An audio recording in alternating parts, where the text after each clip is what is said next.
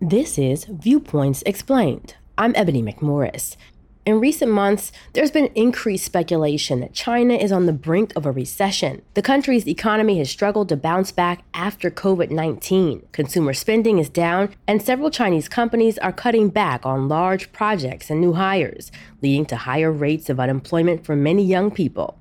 In June, the youth unemployment rate hovered at around 20%. A number that's 4 times higher than the average. This slowdown has also had big effects on real estate. Housing prices are dropping, and thousands of new builds are sitting vacant, leading to entire high-rise complexes turning into ghost towns. And now, Country Garden Holdings, China's largest residential developer, is struggling to climb out of billions of dollars of debt and is abandoning half-constructed properties. So why should Americans care about the sluggish Chinese economy? Well, this slowdown may have some benefits. For one, it makes it more likely that America will continue to reign as the world's biggest economy. Before the pandemic, economists predicted that the Chinese economy would overtake the U.S. within the next 10 years. This is unlikely to happen if China stays on this new trajectory. For now, the future's uncertain. The Chinese government recently slashed interest rates to kickstart consumer spending again,